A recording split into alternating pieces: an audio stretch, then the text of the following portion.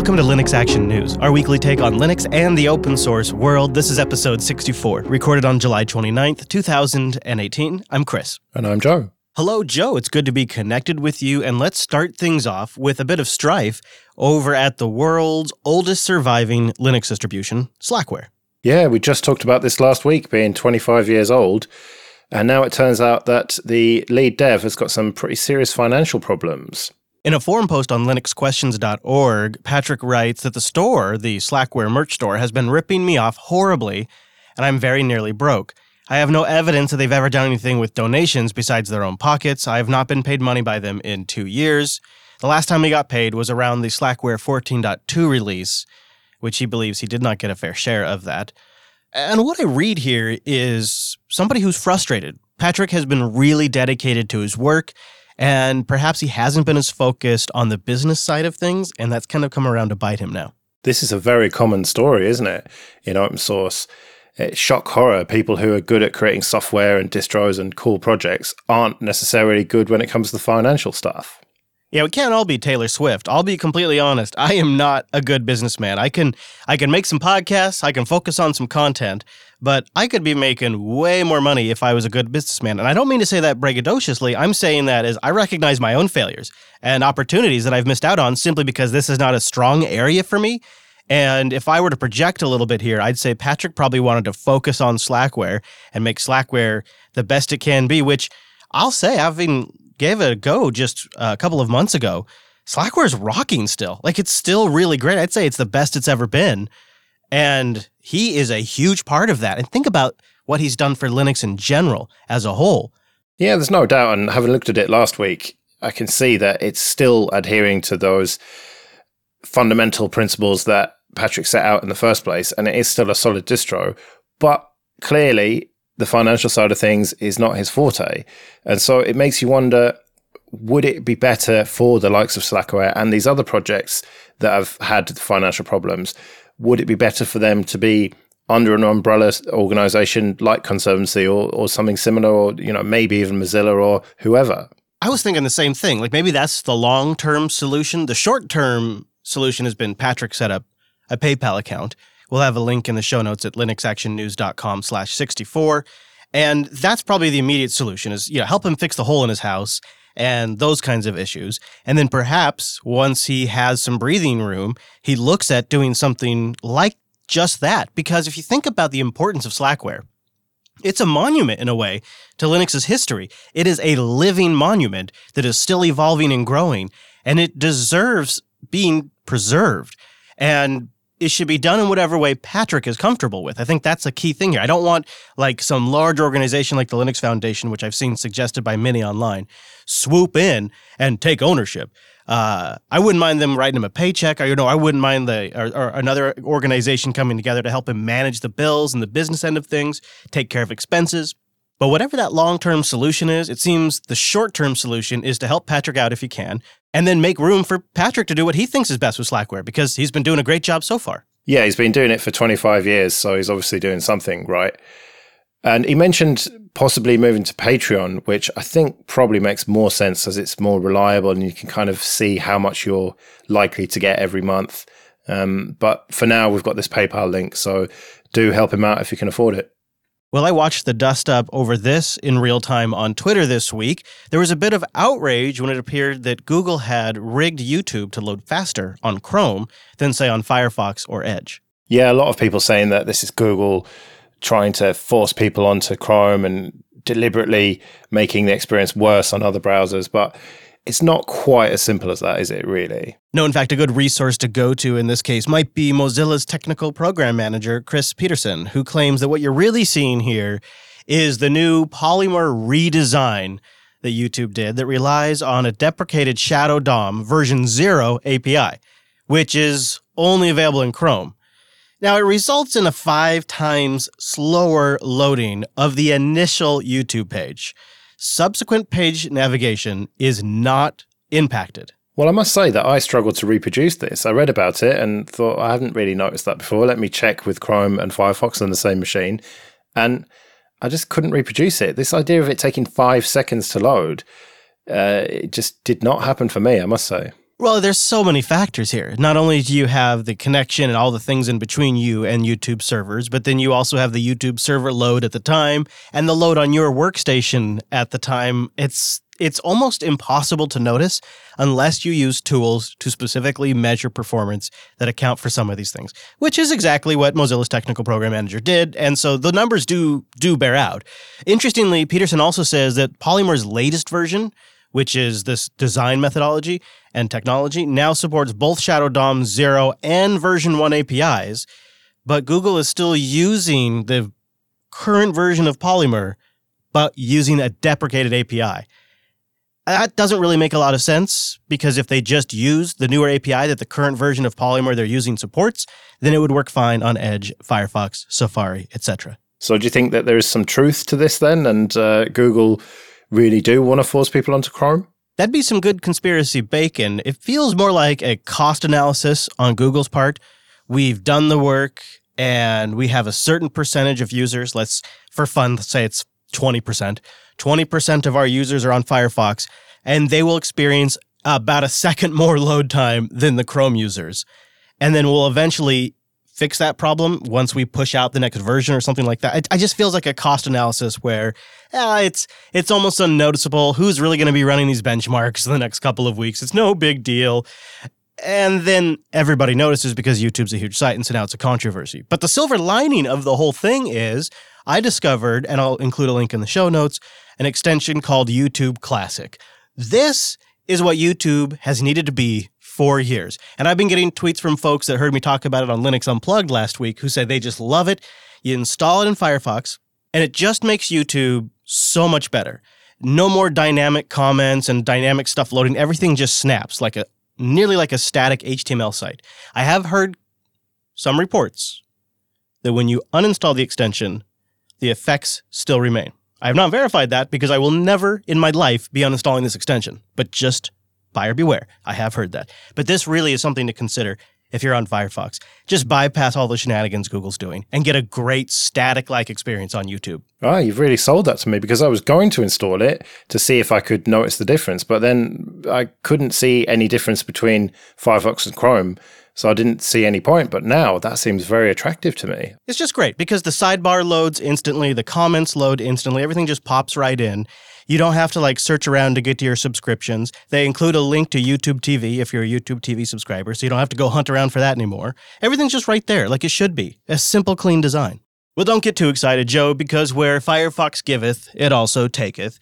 Mozilla has announced it plans to remove some features from future versions of Firefox. Yeah, live bookmarks and the RSS reader, which I'm afraid to say, neither of which I've ever used before, so I'm not going to miss them, but I know a lot of people will. It's a pretty neat feature. You can have a folder in your bookmarks menu bar that the individual quote-unquote bookmarks are generated by an RSS feed. So like the news of a website, say you subscribe to linuxactionnews.com/RSS.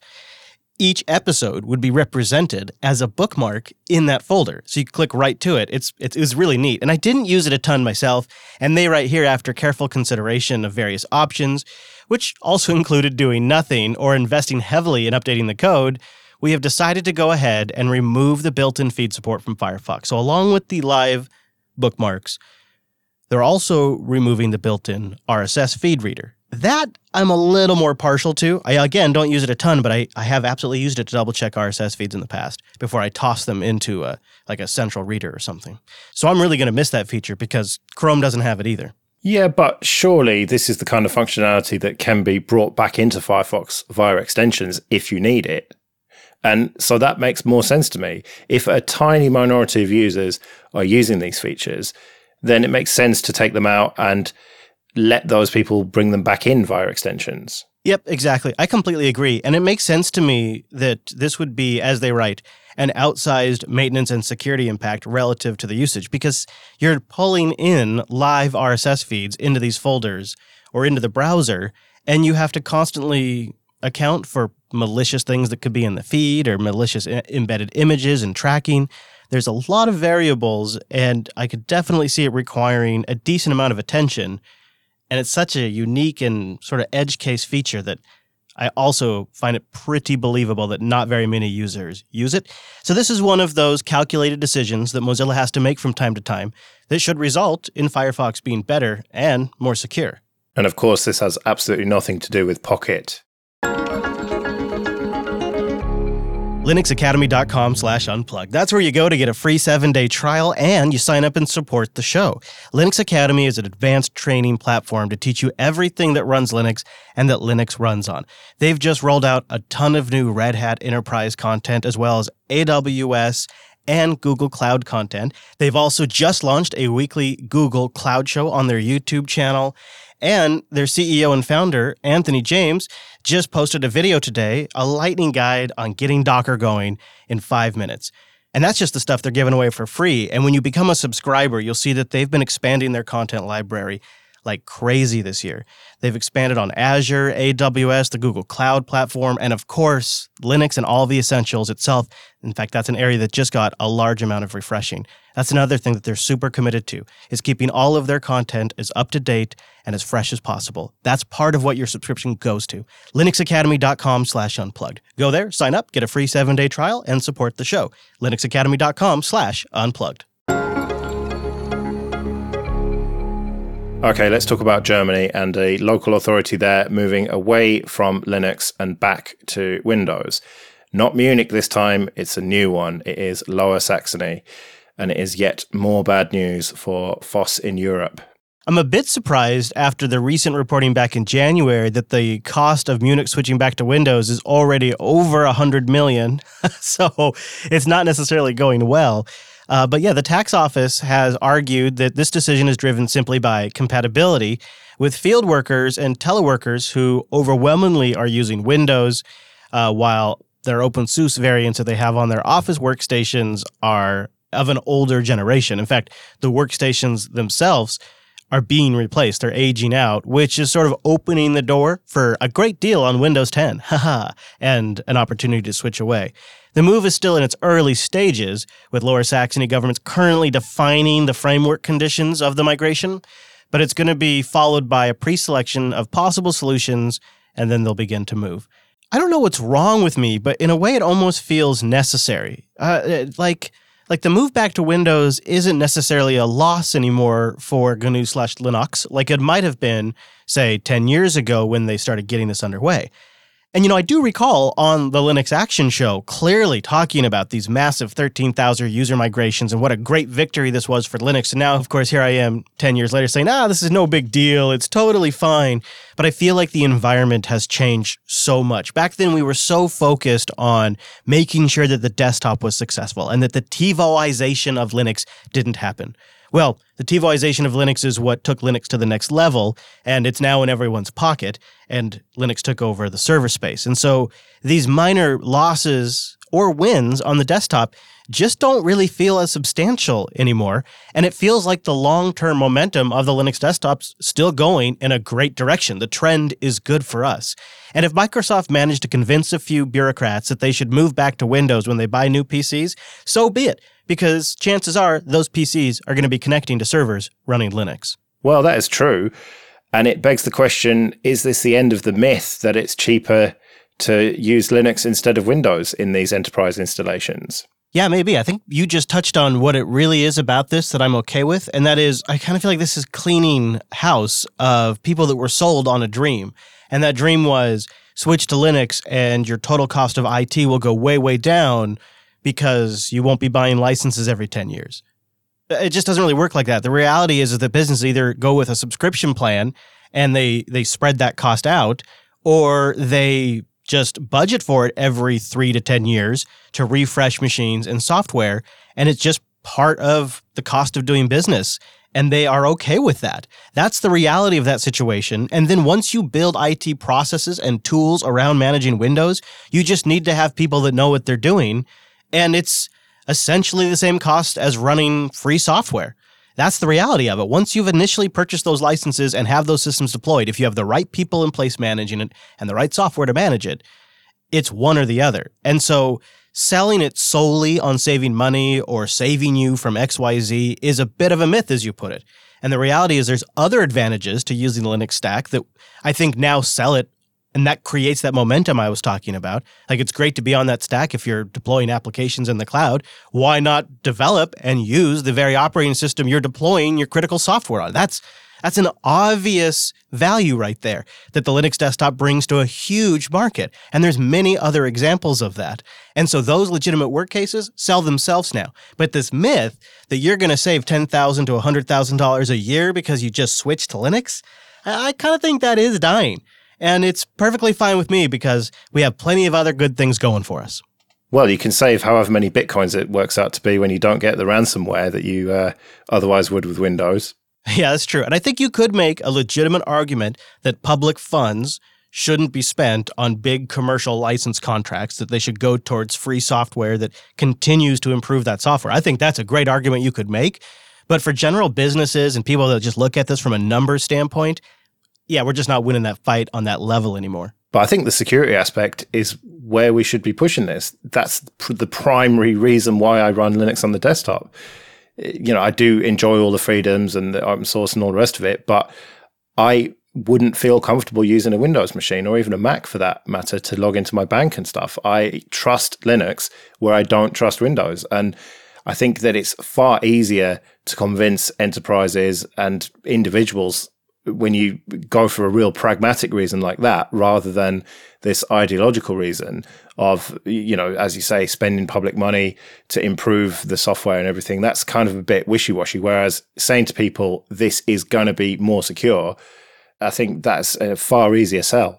And there's tons of versions of that. This is going to be more reliable. This is something that you can track publicly and plan for major changes and not get surprised by a commercial vendor's sudden change in direction. This is something that is sustainable, that the vendor won't lose interest in. Like, there's all kinds of advantages for workstations and servers that have nothing to do with performance or even security. So I think losing a couple of arguments here and there about total cost of ownership on a desktop in an environment where you have to potentially interact with the public and you have to interact with home employees who are on their home Windows boxes, that's just, you're never going to win that argument, and we maybe shouldn't have tried. Well, one argument for moving over to Linux they definitely shouldn't be using, and that is being able to revitalize old hardware, especially 32-bit hardware, because there is yet another reason to not use 32-bit Linux anymore. Ooh, that sounds grim, and it is kind of true, although there is, again, a bit of a silver lining here. So this is really about protecting 32-bit processors against those side channel attacks that we've been talking about since January. And the technology that's now coming from the x86 64 side to the 32-bit side is kernel-based page table isolation, something we've talked a lot about in TechSnap that mitigates the meltdown CPU vulnerability. Now, KPTI has been in the Linux kernel since about January, and it's been in development much longer than that. But 32-bit support has been on the back burner really since the whole meltdown thing came into public light, and they had to accelerate that project. But now, with the upcoming 4.19 kernel, KPTI is landing in the Linux 32-bit version of the kernel, and Michael Larrable over at Phoronix has some early benchmarks, and they're devastating. Yeah, it's a real performance hit on a lot of applications. But you did say there's a silver lining. It can be disabled at boot time, and it's not necessary to use it. But if you want to be 100% secure, then it kind of is. And to me, this just feels like the death of 32-bit, really. It's time, isn't it? We've talked about various distros dropping 32-bit. Now it just feels like it's time to put it to bed. Yeah, my only thought here is there still is room for improvement. When KPTI first landed on the 64 side of the kernel, it took, months of updating additional patches and releases to really get the performance where they wanted it. That may still happen, maybe at a slower pace for 32-bit. But the other thing that I can't really help but think is, if you're living on a 32-bit machine, if you're maybe have one in the closet doing a web server, something like that, are you super worked up about the performance at this point? I mean, so like shaving off another 10%, maybe 15%, Are you really all that concerned? And just like on 64-bit, it really strikes you when it's multiple I/O subsystems that get stressed at once. So if you start stressing your CPU and your network card and you need to hit your disk a little bit, your workloads just drop off a cliff. That's really the same thing that started happening with 64-bit. They began working on multi-level areas of improvement in the kernel to fix that. There's still people working on that for the 64-bit kernel right now as we speak. So some of that may find its way down to 32-bit, or it may just simply not have enough interest. Yeah, but that extra 10 or 15% makes a massive difference when you've got such limited resources in the first place. And so it could turn a potentially usable 32-bit machine into something that is just a nightmare to use. Yeah, I agree. If you're going to stick with 32-bit and you're not that concerned about meltdown, you may want to look into the no PTI option, which is a boot flag, which will disable that stuff at boot time. Yeah, and of course, a distro that I would run on old hardware like that, my go-to has always been Lubuntu, but maybe not for long. Times, they are changing, Joe. This is over on the Lubuntu blog.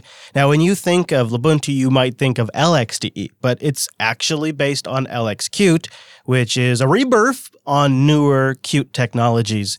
And they write about shifting their focus from providing a distribution for old hardware to a functional yet modular distribution focused on getting out of the way and letting users use their computer. And they talk a little bit about setting what they see as their difference here, because you may draw a comparison between Kubuntu and Lubuntu. Both are now Qt-based desktops on top of an Ubuntu 1804 stack. So they took an 1804.1 install with 2 gigabytes of RAM and 1 CPU core in QEMU, and they looked at an idle system with LibreOffice open and Firefox open just at the lubuntu.me site. On Kubuntu, the system is using 1 gig of RAM and around 6% idle CPU. With the same setup and the same programs on a Lubuntu 32-bit install, they're using 790 megabytes of RAM and it's 7% of CPU. So a couple hundred megabytes of RAM savings, which some of that may be attributed to being on 32-bit, by the way, and 7%, 1% more CPU usage, which is the standout difference between Kubuntu and Lubuntu. Which is not a huge difference, really, especially when you take into account that 32-bit aspect with the RAM. It goes to show how lean the Plasma desktop is these days. Yeah, and that would, I would assume, be a stock Kubuntu install, which if you were trying to make it run on a system, you'd probably rip out the file indexer, you'd probably turn the compositor off. You know, there's areas of modularity where you can pull things out and make it use even less RAM and less disk space and less CPU. I've had it working on, you know, a now 11-year-old system that it's remarkable how well it performs. But I think there is more to LXQt than we have here in this blog post. What you really have is a simple, minimal workspace that really is just modern technologies that get out of your way. There's one thing for Plasma that you could argue is there's a lot going on in some areas where this is a more minimal approach. Yeah, there are clearly differences between the two desktops, and I don't think they will ever get away from this idea of it being for older hardware. But what is older hardware keeps changing, doesn't it? Of course, as we progress through time, something from 10 years ago is suddenly not as crusty as something from 10 years ago, 5 years ago, if you know what I mean. I do. And they're recognizing that fact, and they're trying to update their, I guess you could call it, vision statement for the reality that systems even from 10 years ago are 64-bit. The only issue I have with that is I think that reduces some of their competitive advantage. In a way, their competitive advantage would be that you could still get pretty good performance out of an older system as they begin to turn away some of those. I'm not sure, but to me, it seems to leave a question of, okay, what is your standout difference from main Plasma, and how can you better refine that? I like this blog post they've taken here, and I like to think of it as a version 1. In version 2 or 3, I would like to see things that really actually make it stand out. So when they say their main focus is shifting from providing a distribution for old hardware to a functional yet modern distribution focused on getting out of the way and letting users use their computer. I love that idea. I love that idea so much, I've also heard it, and I'm sure they've heard this criticism 1,000 times now, from about 30 other distributions out there. It's almost like a copy and paste job. And it's a good intent. And it's a good starting point, and it's a statement I completely agree with. What I would like to see is some refinement in there on what they're doing that the 29 other guys that also wrote that statement aren't already doing. I think you could make that same exact case for Linux Mint. I think you could make that same exact argument for Antegros. I think you could make that same exact case for Ubuntu Mate. I think you could make that same case for Ubuntu, Fedora, so on and so forth. Focused on getting out of the way and letting users do their work is practically the mantra for every desktop environment in existence, even the ones that don't get out of your way. So that could use some refinement and something that really makes it clear what makes Lubuntu stand out. And I think they'll probably get there. And if you consider this as a starting point, this is a great intent and shows a lot of potential. Well, what could make them stand out is the fact that they're using the LXQt desktop, because Fedora might be dropping that soon if they don't get enough testing of that. So we might end up with Lubuntu being the only big distro, as it were, that is based on LXQt. You know, you've got the Ubuntu base, which a lot of people like, and the LXQt desktop. So that might be a USP that's big enough for them. Yeah, I think that's pretty on point. And this is also still early days for LXQt. There's still much more to come, and that desktop may end up being a standout star that draws people in. Well, it is already pretty solid, and it's early days, as you say. And it seems like a prime candidate to me for your OBS machine. Maybe it'll finally stop crashing. Yeah, a lean, mean broadcasting workstation. I could see that. And like on a laptop on remote location where I really want to give all of my horsepower to my multi-track recorder, again, LXQt could make a lot of sense there. So we'll keep an eye on these developments and everything in the Linux and open source world, and you can get every single episode by going to linuxactionnews.com/subscribe for all of the ways to get new episodes. Yeah, and you can go to linuxactionnews.com/contact for ways to get in touch with us. And you can support the whole network and our shenanigans over at patreon.com/JupiterSignal. We'll be back next Monday with our weekly take on the latest Linux and open source news. I'm at Chris LAS. I'm at Joe Ressington. Thank you for joining us, and we will see you next week. See you later.